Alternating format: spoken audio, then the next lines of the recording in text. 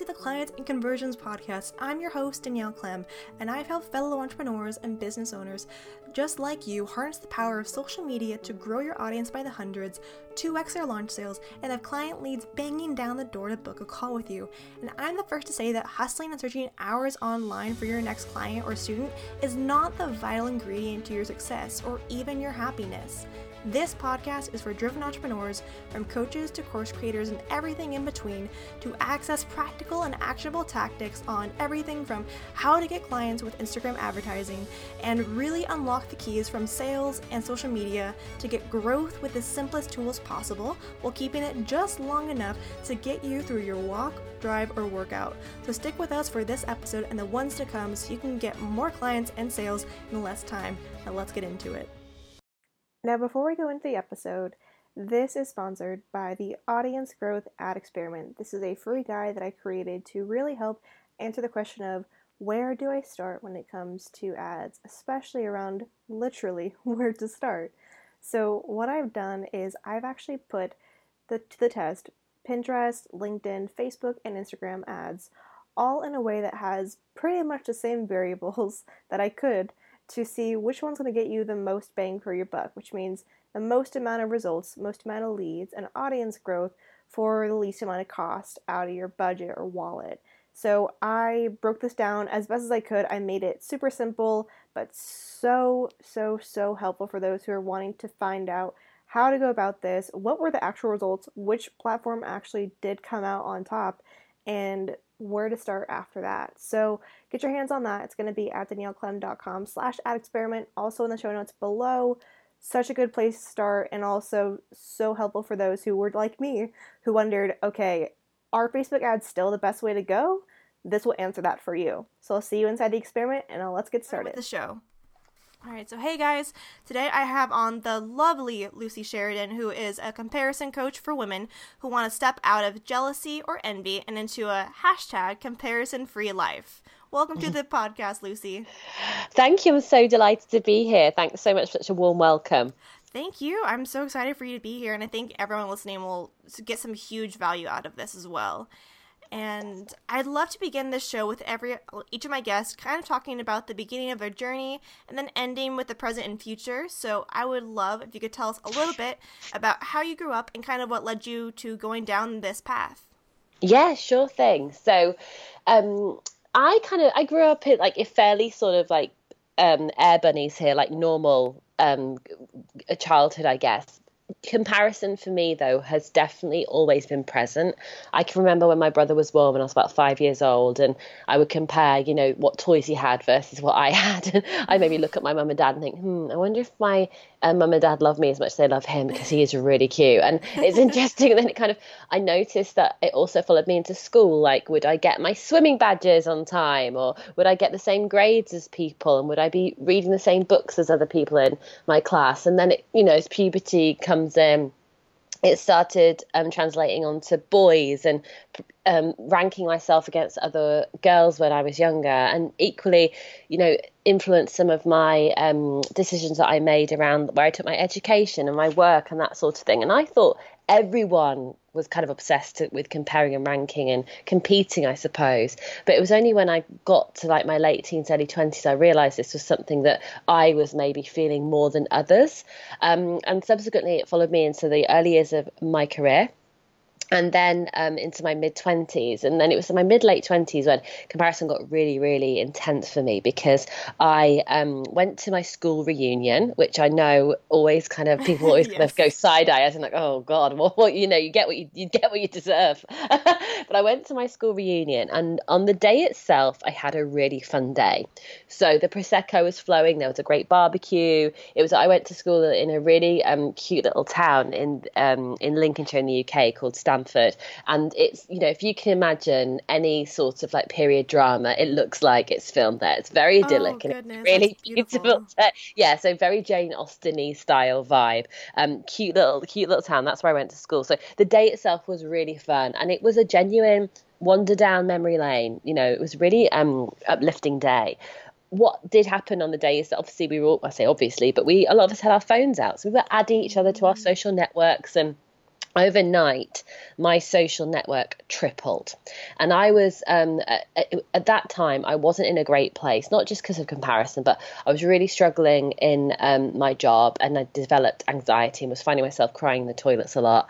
And, the job and the career that I thought was absolutely for me, I was really falling out of love with. So I was having a little bit of, I look back now, a kind of very slow breakdown. But at the time, I just thought it was a little bit of stress. But unfortunately, it was a little bit more serious than that. So behind the scenes and off Instagram and off social media, I was really, really struggling, and managed to have like a fun day on the day itself. But against this background, tripled my social media network. And when I woke up like the Monday and the Tuesday after the weekend that we'd had the school reunion, it was almost like I'd stepped into this Las Vegas of comparison, because I was already feeling pretty low about myself. I was like gathering data that I was like, for the fact that I was feeling like a loser. And then here I am now with these people that are in my cohort at school, and so arguably are a really good measure of like where you could be at a certain age. And I started comparing myself over and over again, and I could feel it starting on the day itself when like one of the women had to leave because she had an interior designer coming the next day. And I was like, we are 27 years old. You have no business having an interior designer. Like, what? I just couldn't get my head around it. And similarly, I would, in the weeks that followed, I would see people going on holiday, and they would be going to, we're back in the Maldives again. I was like, again? I haven't been once. And I just was comparing myself so much. And it was the start of a 2-year downward spiral, basically, Danielle. And comparison I became obsessed with certain people and their lives. I'd find myself a few years deep in people's holiday pictures. I was just gorging on all this content and creating more and more separation between myself and them, and also separation from myself and my true self there too. And it was just a very difficult time until it got to one Saturday afternoon, and I think I was lying under a duvet fully clothed or something like that. It was not like a very cool Instagrammable moment. And the phone got so warm that it turned itself off, and I realized that, oh geez, comparison has literally become too hot for me to handle here. And it's one of the few times in my life I can maybe count the number of times this has happened on two hands, in that I heard a message. I can only describe it. It was almost like an audible message or voice that maybe was mine or maybe wasn't. And it said, this has got to stop. And I think I almost replied to it, yeah, I know. And that's where things really started to shift for me, in that I thought, if I can think and feel myself into this, could I think and feel myself out of it? And that's when I decided, right, I'm not going to judge myself.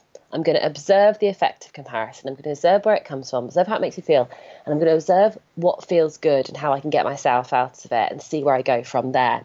And that is really where it all started, in that I was able to come up with some tools, methods, techniques, approaches, mindsets that really helped me dissolve and cut off the oxygen to my comparison.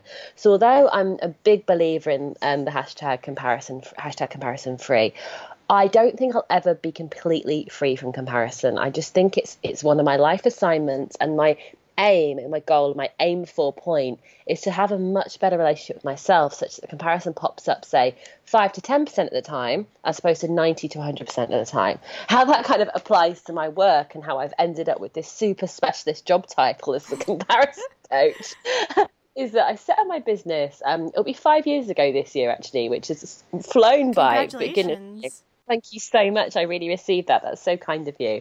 Because when I started my life coaching business, I had a pretty general message. I think I was focused on, I think it was like balance, like work-life balance. And I was doing a bit of coaching on the side, and I was also doing freelance brand strategy, which is what I used to do as a day job. And that was kind of one was supporting the other. And so I was going for about 6 months or so. And I noticed that whenever I talked about comparison on my blog or in a newsletter, this is really early days. And I had a very, very small community at the time. Like my mum and her friends were basically my audience. We've all been there. Yes. So we were very much in a period of not even at growth, like just really, really early days. But I did notice I get a spike on people reading it, or if I talked about it like in the pub with my friends, people would engage in the topic of comparison. Everyone had something to say. Everyone had an experience of it. Everyone had an opinion about it. And I thought, okay, I think I was talking to a journalist or something one day, and she said, is comparison a big area of yours? And I thought, gosh, yeah, I think it is actually. And I answered truthfully, but I had no idea what was coming. But the next day, I remember thinking, right, I'm going to turn on the comparison coach for 90 days. So I'm going to give it almost like a 3-month test. Mm-hmm. And if it's crickets and tumbleweeds, cool. I'll know that it's a good topic for the blog, but it's not an area for my work necessarily. And I'll just give it a test. But the rest, as they say, is history, Danielle, because now we're going into year 5, and it's the only thing I really talk about through. I talk about a lot of different topics and areas of life, but it's through that filter, it's through that message, and that kind of leads me to today, really. So it's been a bit of a winding road, but a big part of it has been following my intuition as much as kind of looking at the facts and looking at the data. Because I do think when you are a business owner, it can be very challenging going from having lots of people you can kind of consult with, ask the advice of, go to departments or get opinions. And then when your name's above the door, all of it falls to you. So it's been interesting in terms of when I look back, and I've just been kind of doing some quiet reflection just ahead of looking forward to our interview today. When I look back, there were times when I really felt like I was taking a big risk because I was worried about this.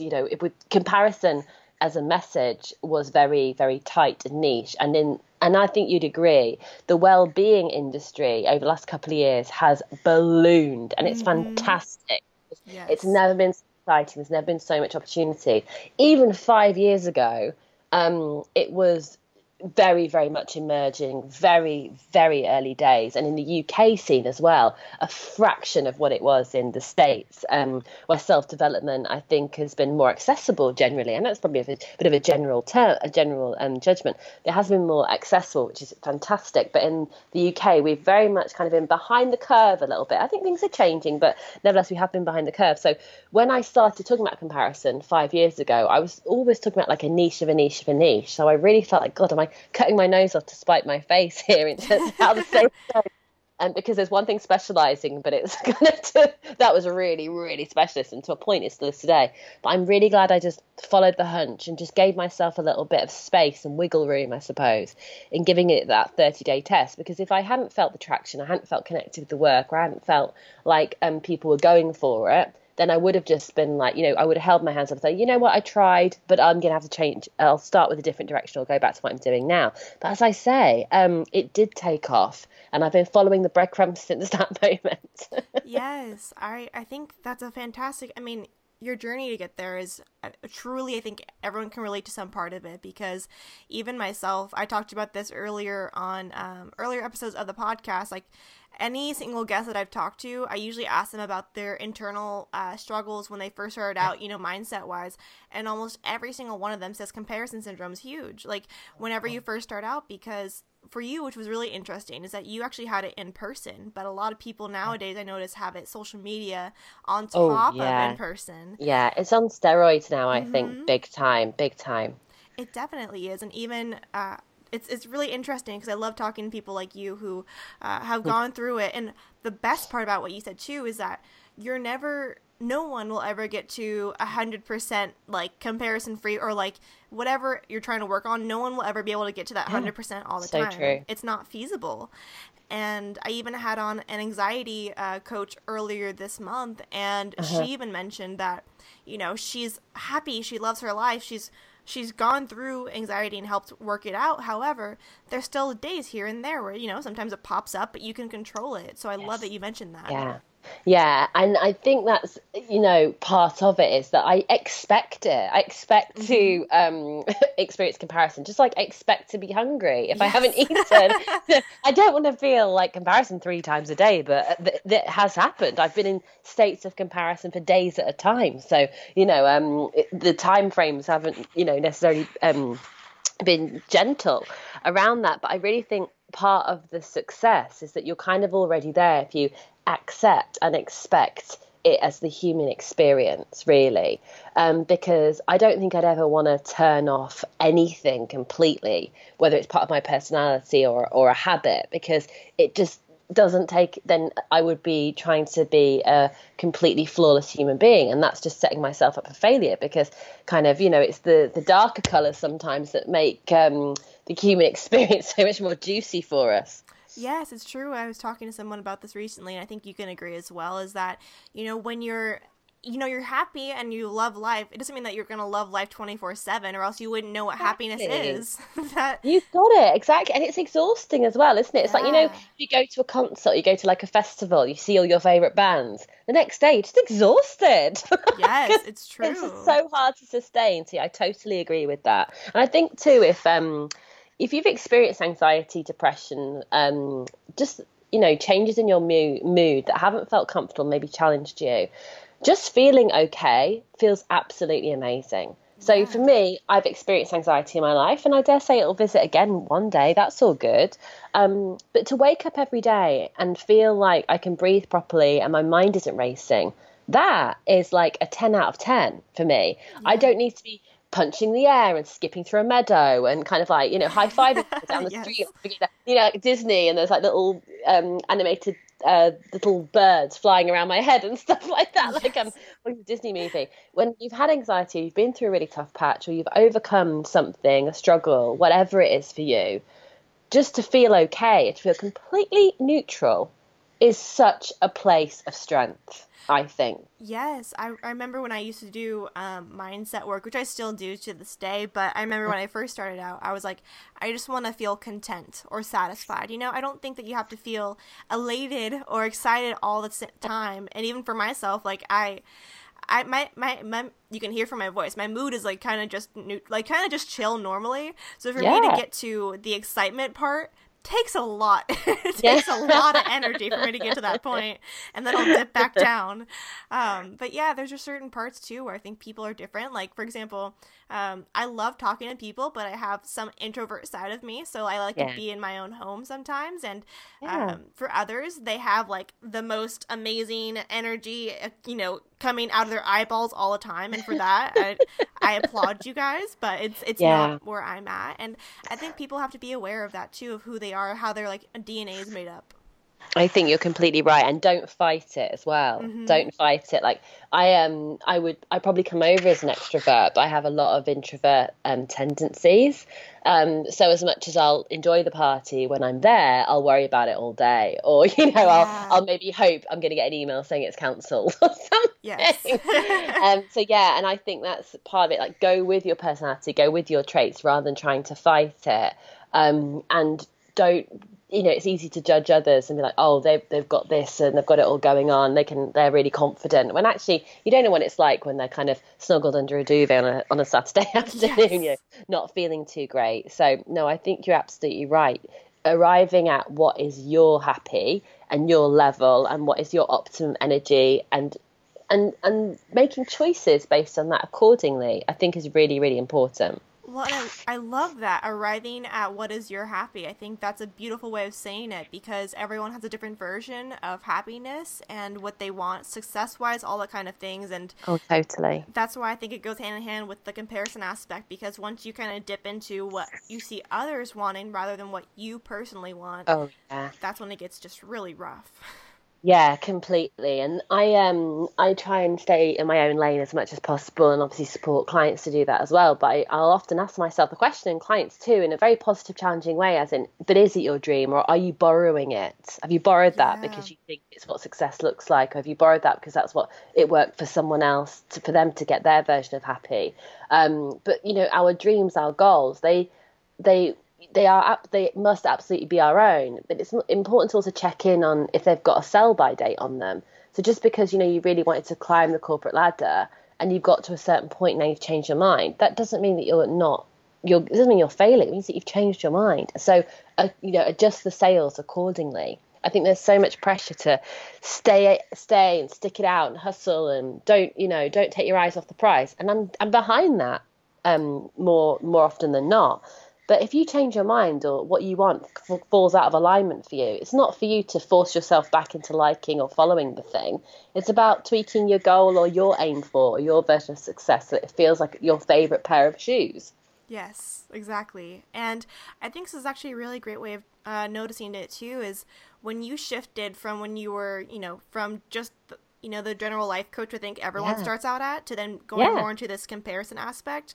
Because I don't think you mentioned too much. Was your family supportive of everything that you know, having to go through this kind of transition for career and kind of lifestyle change? Oh, great question. No, you're right. I didn't touch on that. Broadly, yeah, I would say they were. So I think they could see that I was struggling at my work at that time. And when I mentioned about wanting to do the qualification, I'd been on a training weekend, and then to do a qualification over time was a much bigger investment. I actually borrowed the money off my mum for it because I didn't have the money, and I was in loads of credit card debt. And I wrote her a proposal on a piece of A4 on my computer. I love that. I was like, I'd like to borrow this money. This is this is why I'd like to borrow it. I want to sign this. I would like to pay it back in these monthly installments so that it'd be all covered in this amount of time. And she went for it, bless her, which was great. So she really helped me make a big step. And then when I left my last permanent role working for someone else, I'd moved advertising agencies, and I struggled to fit in from day one, really, for a lot of different reasons, but it's not my therapy session, so I won't go into all the detail. But what I will say is that some changes happened internally in the business, and I remember thinking, okay, this is my chance. And that was actually one of the other times that I can count in terms of I heard a voice in my head, which was, I won't let you choose the timing, but I'll give you what you want. And so I resigned the next day. And I remember my mum and dad were on holiday when all this was going on. So I went round to their house to see them a couple of weeks after I had made the decision to resign. And I said, look, mum and dad, I'm gonna leave this business. I want to start up on my own. And they just said, what can we do to help? And that was so surprising. They are very, very supportive. I don't think I was expecting to be quite so behind me, so, vocally around it. And I'm really blessed with my family in that they have been very supportive and been interested in my work as well, and just kind of let me get on with it too, because I know a lot of my mates in the entrepreneurial community, it's not been the same for them. And I've had help them with tactics about how to kind of overcome negativity from maybe family members that are just quite loud about their opinion about what we're doing, even though they're not having to walk this path. So I've been lucky, and I don't take for granted that my family have supported me throughout, absolutely. And I really count my blessings there too, because I know, like I say, I've got mates that have had a really tricky time, to the point where they've sometimes not even told their parents or their family members that they've actually left their job, and they've been kind of working for themselves for 6 months, because they kind of want to get a bit of time under their belt before they go to those people that aren't necessarily expected to be supported. But just if I could share with you something I think it helps in this situation is there's a great, and he's not with us anymore, he's passed on, but there's a great spiritual teacher, I suppose you'd call him, called Dr. Wayne Dyer. Love him. And, high five, he's amazing. Yes. Oh God, medicine is the word I would use to describe his teachings. But anyway, everyone has some of their favourite teachers, and he's absolutely one of mine. But I remember getting the Wishes Fulfilled audiobook, and I think I was listening to it on my phone or whatever device, and he talked about when you have something that's really precious to you, whether you're starting a business, you want to ask someone to marry you, you want to save and go on a trip, you're thinking about selling a house, whatever the heck it is, if it's important to you, make a temple in your heart, put it in there and guard it. And how do you guard it? Well, you're really careful about who you talk to about it, how you talk about it, and if indeed you do talk about it to anyone in the first place. It's not about keeping secrets and being cagey, but if you're listening to this, there's a really good chance you're somewhere on your own entrepreneurial journey, and you might have a couple of amazing spreadsheets and you've Googled the heck out of everything you want to do, but you're yet to actually get started, or you might be 20 years down the line and looking for a direction, whatever it is. But we know what it takes to scrape up every crumb of self-confidence and focus and commitment, and keep giving that to ourselves so we can stay in our lane, actually do what we're here to do. We know how precious that self-confidence is, and we know how fragile it can be too. It only takes one off-the-cuff comment from your dad's mate or your dad's auntie or whatever, who's a bit, a bit bold or, a bit thoughtless, and it could spin you out for days and weeks. Yes. And our ideas, our passion, our self-confidence, our focus are too important to become the fodder for other people's gossip and conversations. So if someone doesn't understand what it is to run their own business, I wouldn't necessarily make yourself available for a conversation about your business and where you're at, because you'll often only get unhelpful advice. So unless they're kind of like a guru and have done what you want to do, I would keep the conversations light and shut them down. So things like if someone says, oh, how's it going? And, if the truth of the matter is it's been really quiet, you aren't making money, or there's been an error or whatever. If you're not at a great point in the business, you're running about like 4 out of 10 in terms of your mood, you can say, you know what? I'm seeing some really interesting growth. It's early days. I'm learning a lot, and I believe that the results are coming. Anyway, how are you? You flip the conversation, because if you're not careful, those conversations can become you justifying you and what you're doing. And it's not your job to convince or persuade anyone of what you're doing. You're here to just do you, boo. And those conversations can be so damaging. They're like putting little holes in a balloon. Yeah.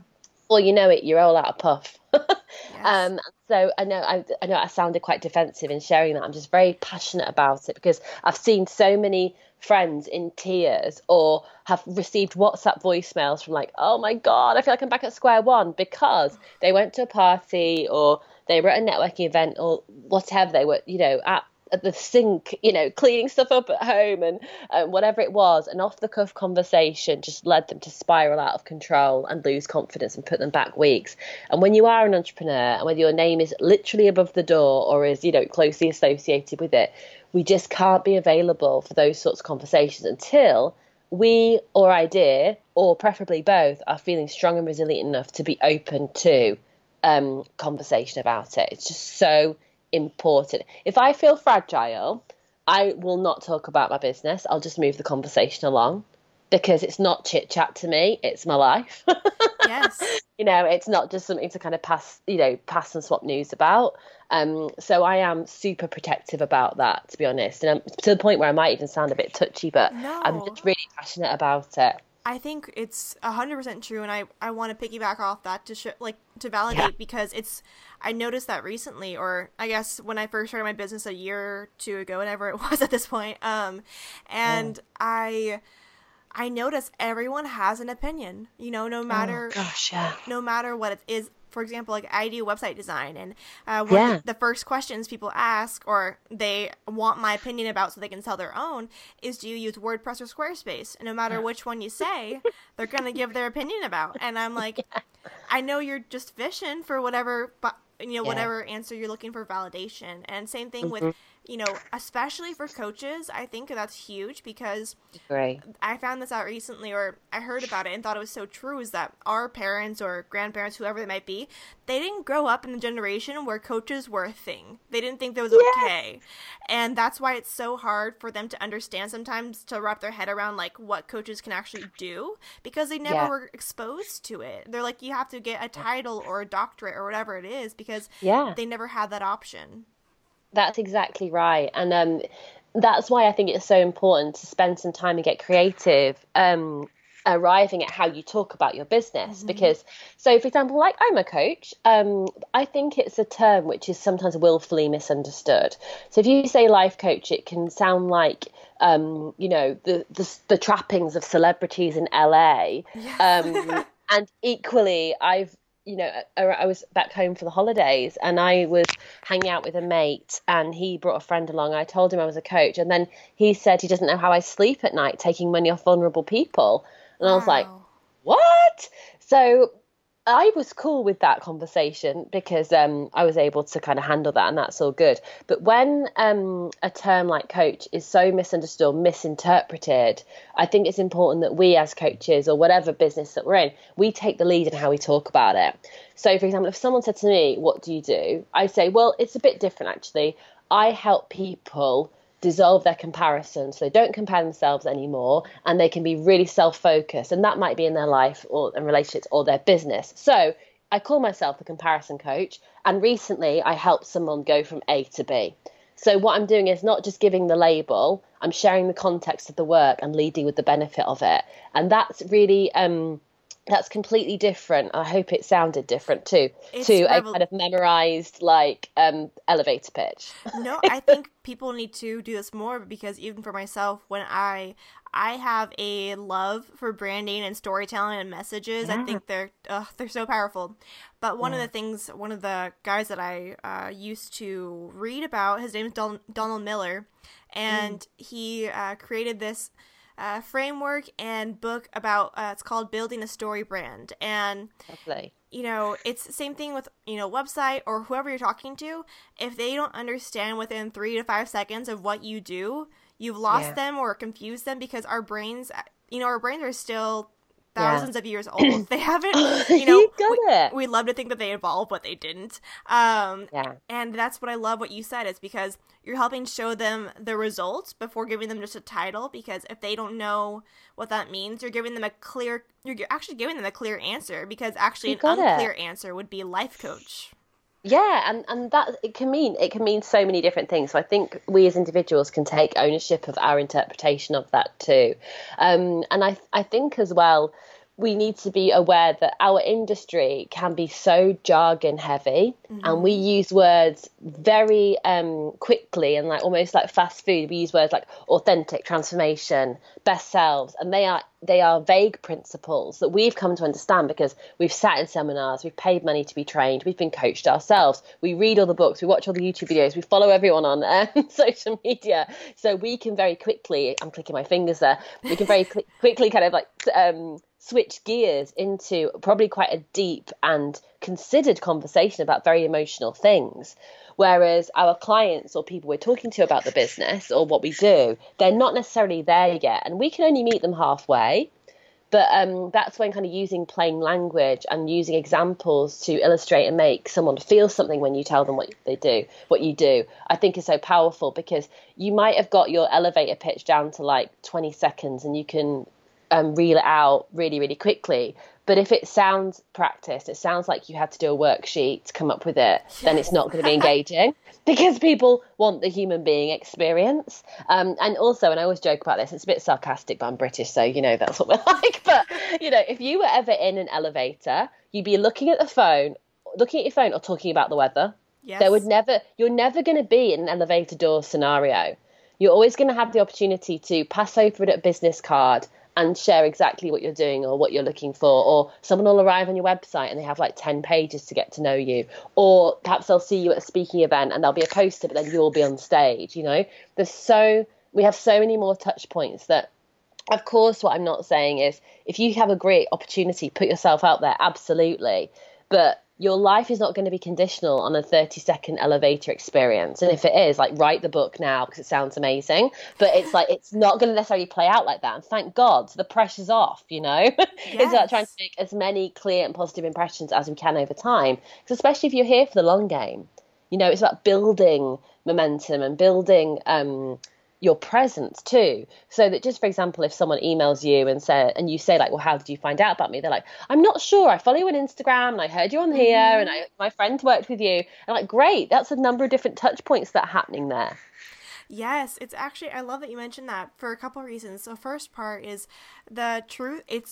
It's so true, and I hope the listeners understand this too, is that when it comes to your message, like there is what, even I think Donald Miller, that same guy, he mentioned the knowledge deficit. There's like, we talk usually, there's a 1 to 10 scale, one's being like, 11-year-old, 2-year-old, that kind of, not an outsider, to then we usually talk, we have the level to talk out of 10.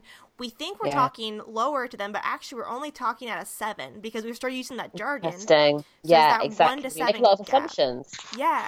So I love that you mentioned that, because I think it's true, and I've noticed this recently, is that I went to college and got my bachelor's, and it's actually been a disservice to me because I did so many reports and stuff like that was more academic, when I have to kind of just cut down all the fluff and just get down to regular basic words, because it's true. I mean, people will get it automatically if you give them a metaphor or talk in a simple sentence versus saying something very eloquently and put together with a lot of adjectives. Like that doesn't work that well anymore. Yeah, and you sound like you're kind of fire hosing them with information rather than having a conversation.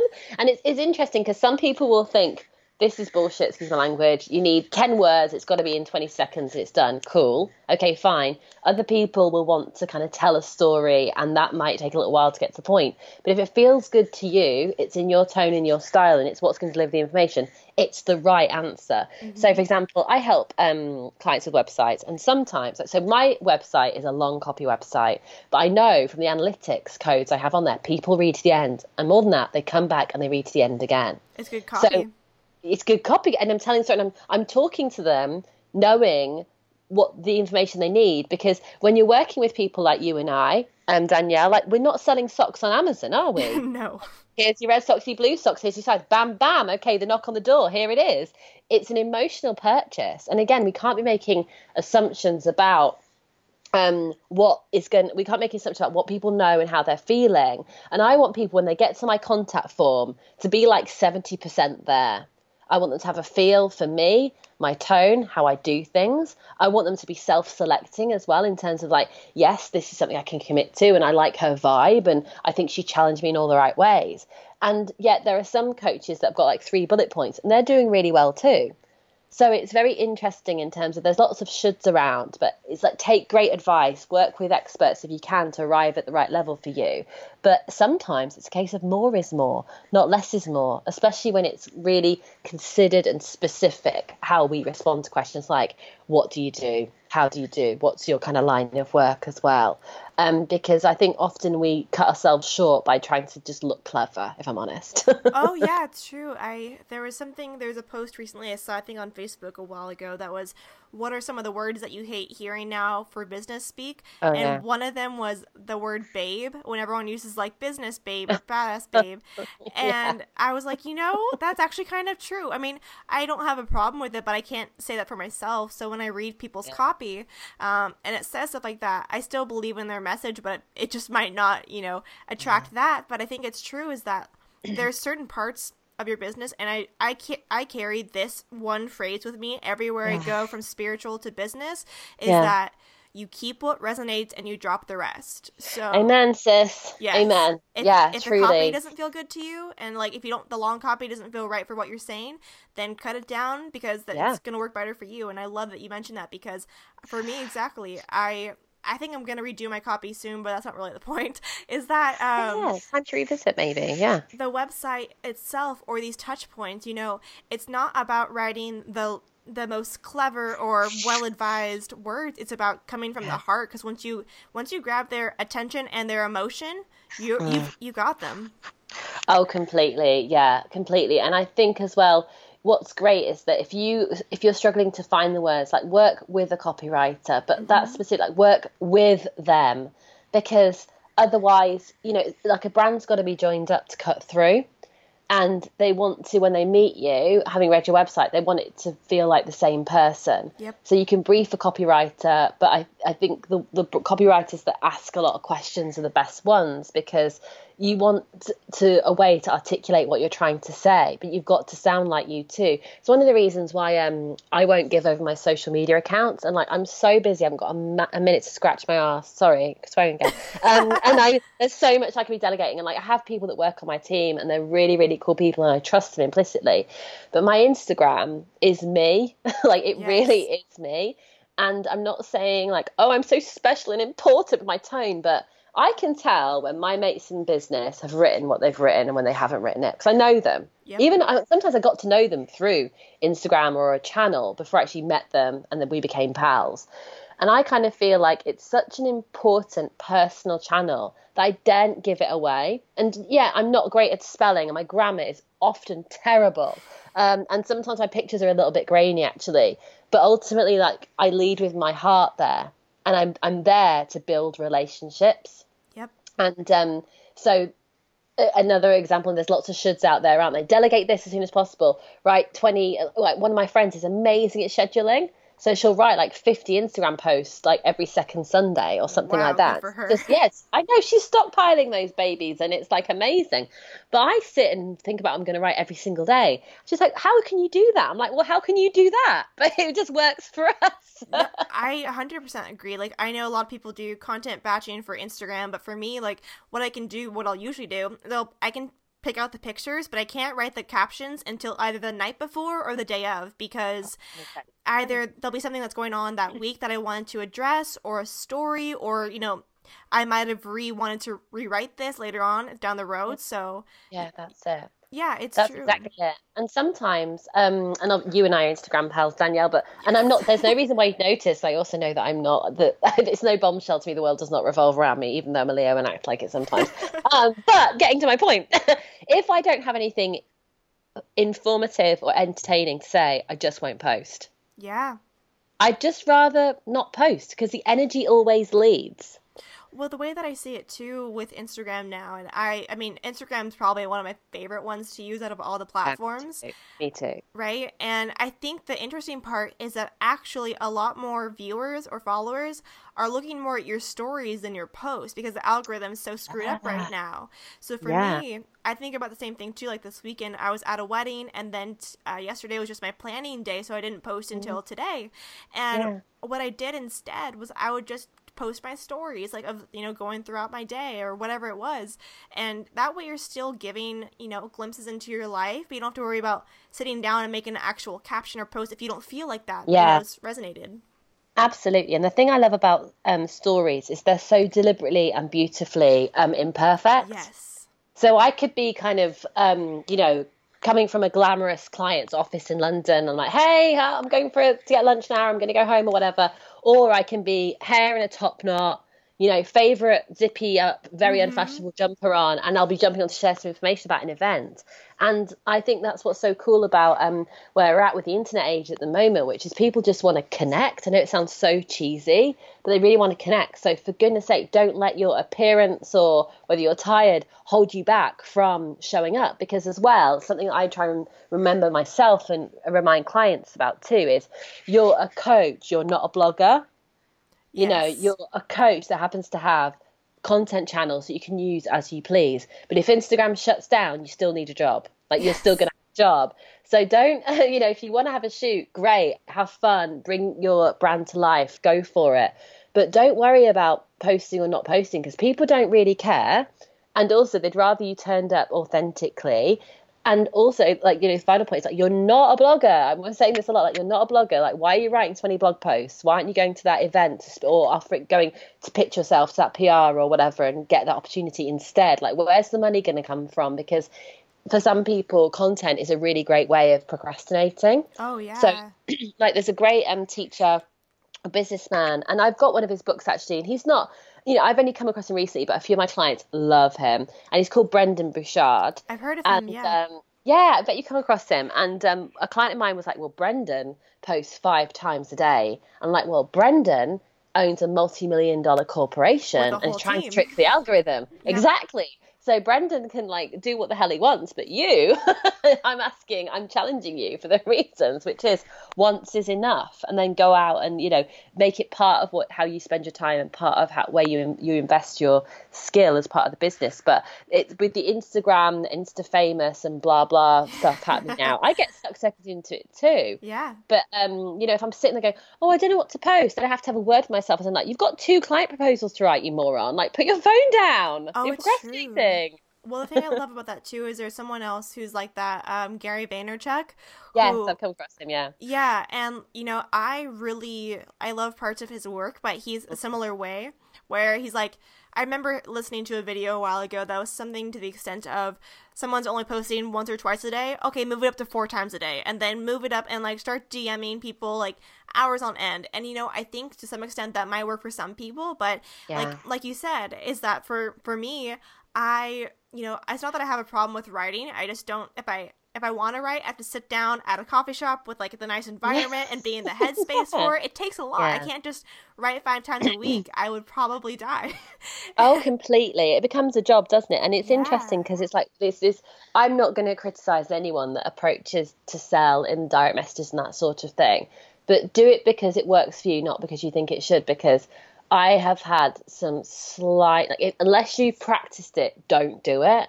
Yes. Because the energy always leads. And I've had people slide into my DMs and I'm like, who the hell do you think you are? Like, block and delete. I won't even reply. Oh yeah. Because I focused on organic growth and started with relationships, which is maybe like a whole other podcast episode, to be honest. But so, for example, I don't yet have a funnel and I don't have systems in place. I talk about what I do online and I've got my self-promotion tone right, such that I'm able to sell in that way. So I wouldn't go into anyone's direct messages. I'm hoping I'm doing such a lot to connect with people. They actually always come to me.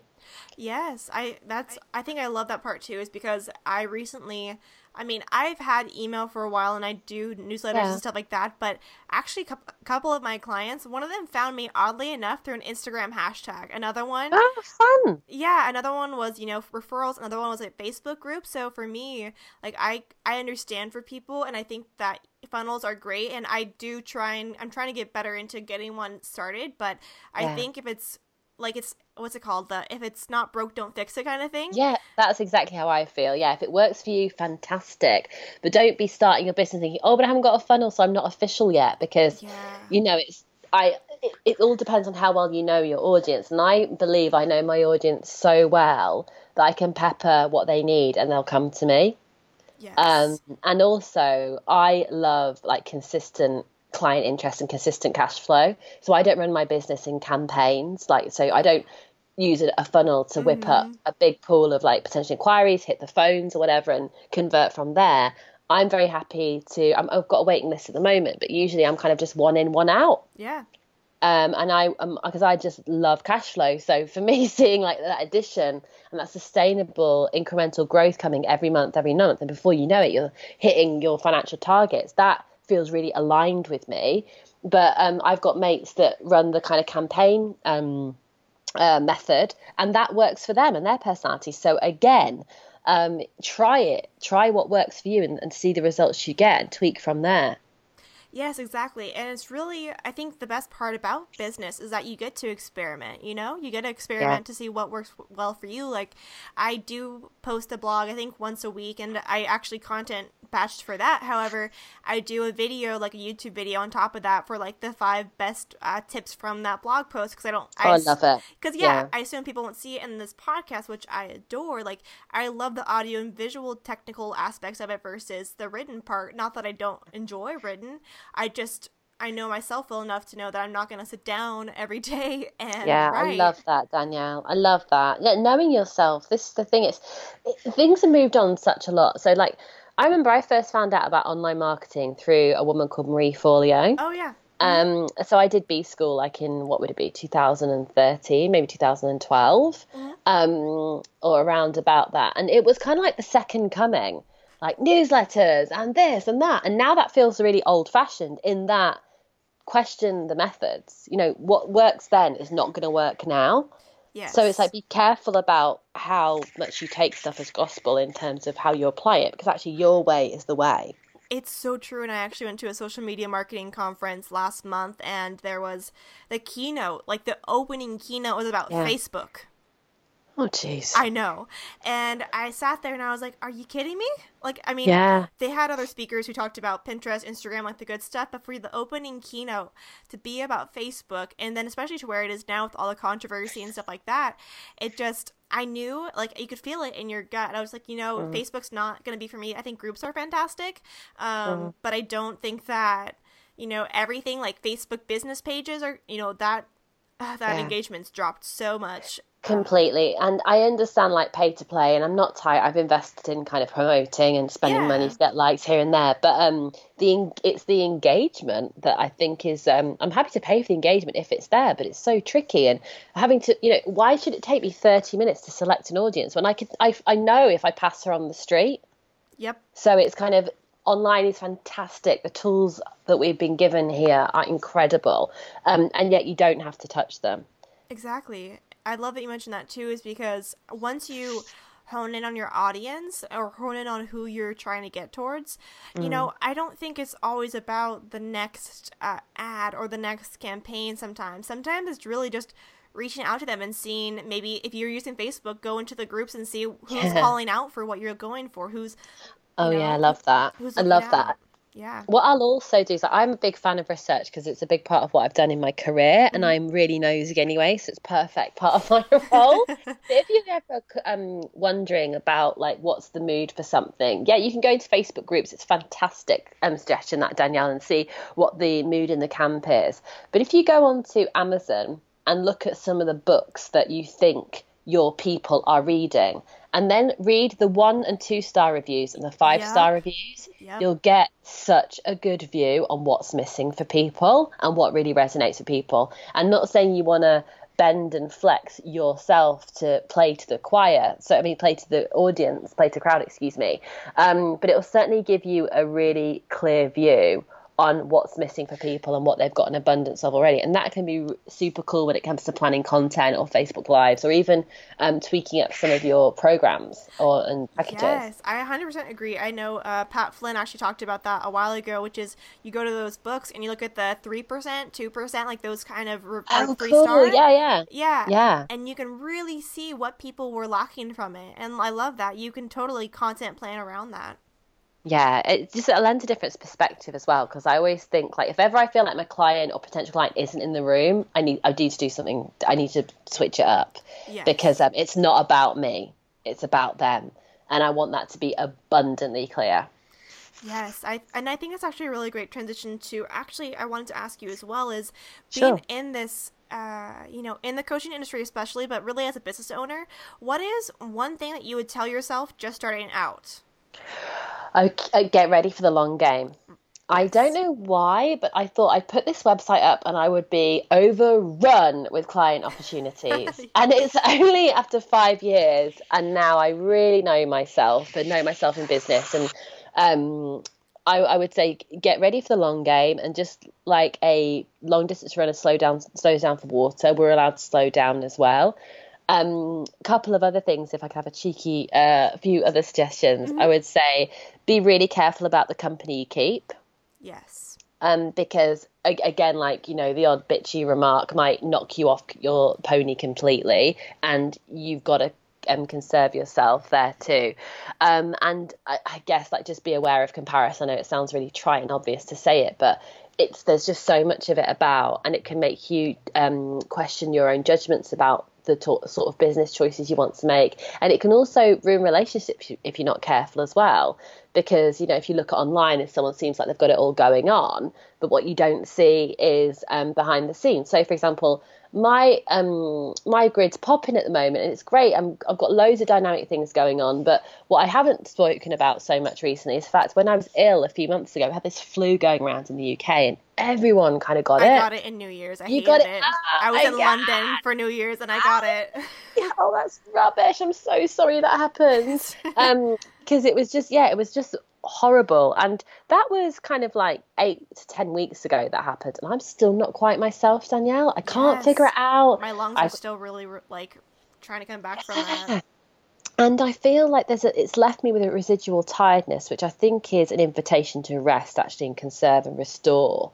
But I found myself like trying to force myself through it. I was like, I just need to crack on. I'm losing my focus. I've lost track of these things. I actually have to accept that's happened now. But I'm not going to just rock up on Instagram every day and say, hey guys, still not feeling quite right. How are you? Because it's not interesting or useful for people. But I do try and be as transparent and honest as possible whenever things aren't looking Instagrammable in my life, because I think it's so important to show up no matter what's going on. But yeah, comparison can be so tricky when we get started. Also, just a final suggestion, because it'll hopefully save a lot of time and money, be really conscious of your energy and your intentions and your objectives when you're investing in other courses or working with people. Because I think when a lot of us start out, we're actually more qualified and initiated and experienced than we dare give ourselves credit for. And I'll just go to this seminar and I'll just finish this qualification. I'll just go and interview this person. And what we're not doing is putting into action what we know. I love that. And the thing is too, like what you do as well, because you, especially for coaches, and the same thing comes with any industry really, is that, like you said, it's believing in yourself, where you're at. Absolutely, and have that faith as well. I'm also really into visualization, just as an everyday tool too. I wish I'd done more of it. I don't think I realised how, even though I knew loads of stuff and intellectually could rationally like share tools and techniques, I knew what mindfulness was. I don't think I had a morning practice when I was in my early days, and I think that really slowed my progress too, because I kind of knew where I was going, but I wasn't absolutely on the right track for it. I don't think I programmed my GPS properly. And I wish that I had done more visualization and thrown myself into spirituality more to be another tool and another resource bank to draw into when I was having a low day, because I still every so often will have like what I call a hugging a radiator crying day, where I will have like the most emotional OTT, like diva style, just completely at a loss 24 hours. And they used to happen every 4 months. Now they happen about every 11 months or so. I'm due in about May, so I'll let you know how that gets on. But I will just be an absolute wreck. Yeah. And I let myself kind of feel it all, but my recovery time is so much quicker now because of just having a practice and finding out who my teachers are that nourish me. And every good teacher should send you back to yourself. So you'll that's the kind of a good guide to know about who your best teachers are. But having those trusted authors or people to follow and look up to helped a lot as well, because it made me realize, that's why I'm doing this. Well, that's where I'm going as part of it. I had no idea, and perhaps you can relate to this, Danielle, but I had no idea how much starting a business would put under pressure my self-worth. Oh my God, yes. I had no idea how personal everything would become to me in that sense too, and the boundaries that you have to create and keep and maintain as well. I think starting a business is not for the faint-hearted, but it's also one of the most stimulating experiences you'll ever have, and it will challenge you in ways you would never normally be challenged as well. I really wish I'd known the importance of mindset when I started off too. And how little I would give myself permission to kind of ask for, and when it came to charging and that sort of thing. And a author that's really helped me around that is a British author called Genevieve Davis. So if you or your listeners want to check her out, I highly recommend. She has this book series, which is a course in manifesting, basically, which I know manifesting and the law of attraction, etc., those terms can be very polarizing. So I'm going to ask you, just forget the title, because I think one of the book that I found her through was called Becoming Rich, and that can already be quite polarizing. Someone actually mentioned that to me recently. Yeah. Oh, fantastic. Well, I was raving about her on Instagram, so forgive me. It might have even been me, Danielle. It might have been you. Honestly, I mean, it's just a blur how many people we see so much, but I know, right? I want to say, yeah. Go on, please. No, I think that was true. I think it might have been you. Did you do it on like an Instagram story or something like that? That's right, honey. Yeah, that was right. Yep. Yeah. I really wish I'd had her teachings in my pocket, because she just really laid down some really important principles, and I just got it. Rather than just listening to it and understanding it, it just really dropped into my being, and that changed everything for me. And that was about 2 years ago, and I can almost chart the aggressive growth my business has had back to listening to those books, because I changed for the business. The business wasn't going to change for me, and that was a massive growth spurt, which I'll tell you about over a wine one day, or another episode if you want. Oh my God, yes, I want to talk to you forever, but sadly there's only so much time. But no, I think that's 100% true, is that mindset. And I before I didn't want to say that I believed in it, in the sense of like I didn't want to believe how important it was, but now, oh my gosh, it can literally make or break your business. It really can, because you are your business. So if you're not in the right mindset, neither will your clients or your business be. Yeah, exactly. And it's linked to so many things, like trusting yourself, trusting your decisions. It's like today I've had a bit of a quiet day because I've had a bit of a headache. So there's loads I should have done today, but I knew I was working up to this recording, which is evening in UK and daytime for you. And I thought I've got to be sharp for that.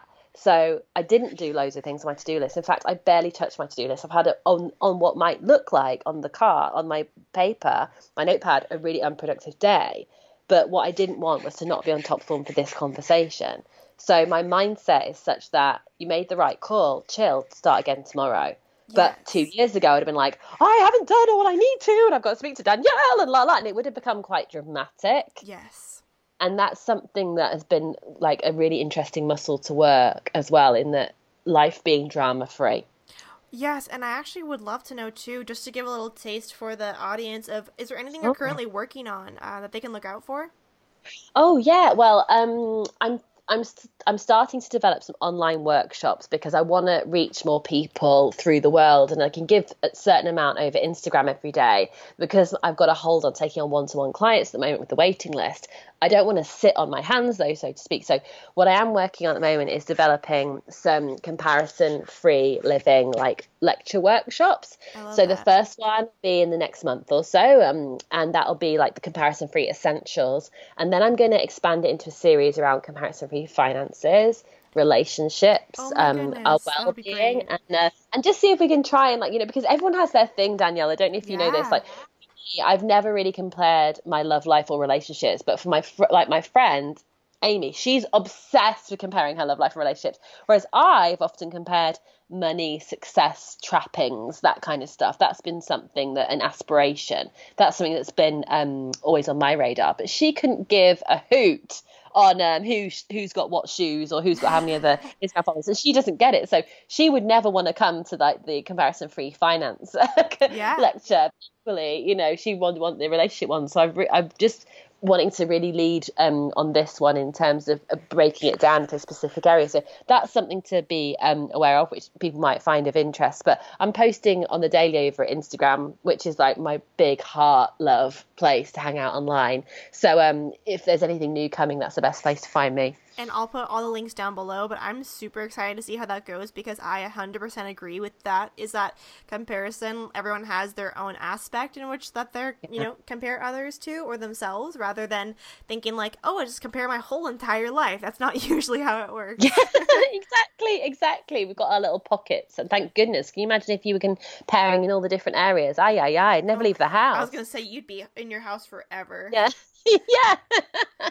And I think one of the things would be great to leave off for the audience as well, because I think this is beautiful, and you've kind of mentioned it already, is that you embody what you do, especially when you have your name, because I believe that brand choice, color theory, and especially since you were in a brand strategist already, I think you can understand that there's intent behind everything, I think, even if it's unconscious or whatnot. So I'd love to hear kind of your process mentally of when you started going down this path of having your name show up and having these colors that you've picked, how that went for you.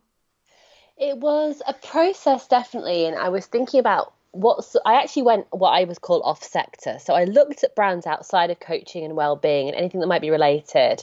And I wanted to look at those and take the best bits of inspiration from the brands that made me feel really good, because I wanted to create a feeling around the brand.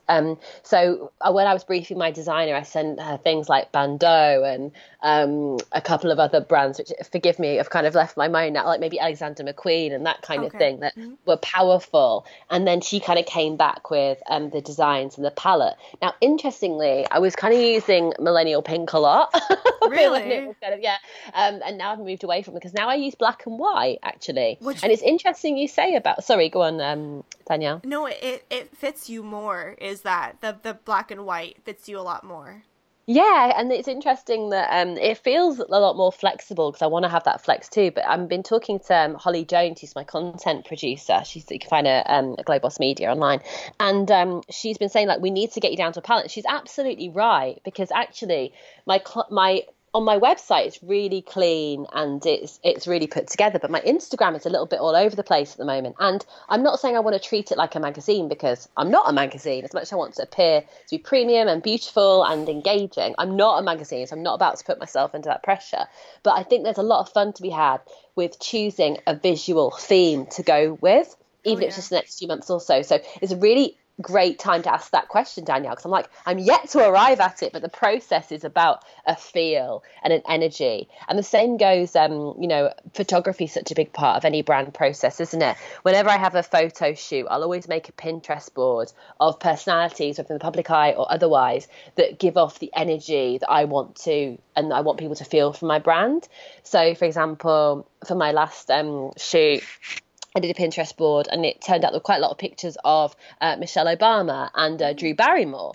And it's kind of, if I looked at the poses and what they were wearing, and a few of the personalities were on there as well, it was this kind of very feminine, confident, but playful energy. You know, because Michelle Obama... Go on, please. I see a color, like, I'm looking at your picture right now on Skype. So the color that I think would go really well for you and just who you are, I don't know, this might sound kind of odd, but like really deep hues of like deep purple or red with like a little bit of like lighter, because I think that would give you that both feminine but also that power. Because when I see like delicious, like burgundy or violet, like you just think like power but also feminine. I think that'd be a really good one for you. Oh, thank you for that recommendation. I might be giving you a tag on that one.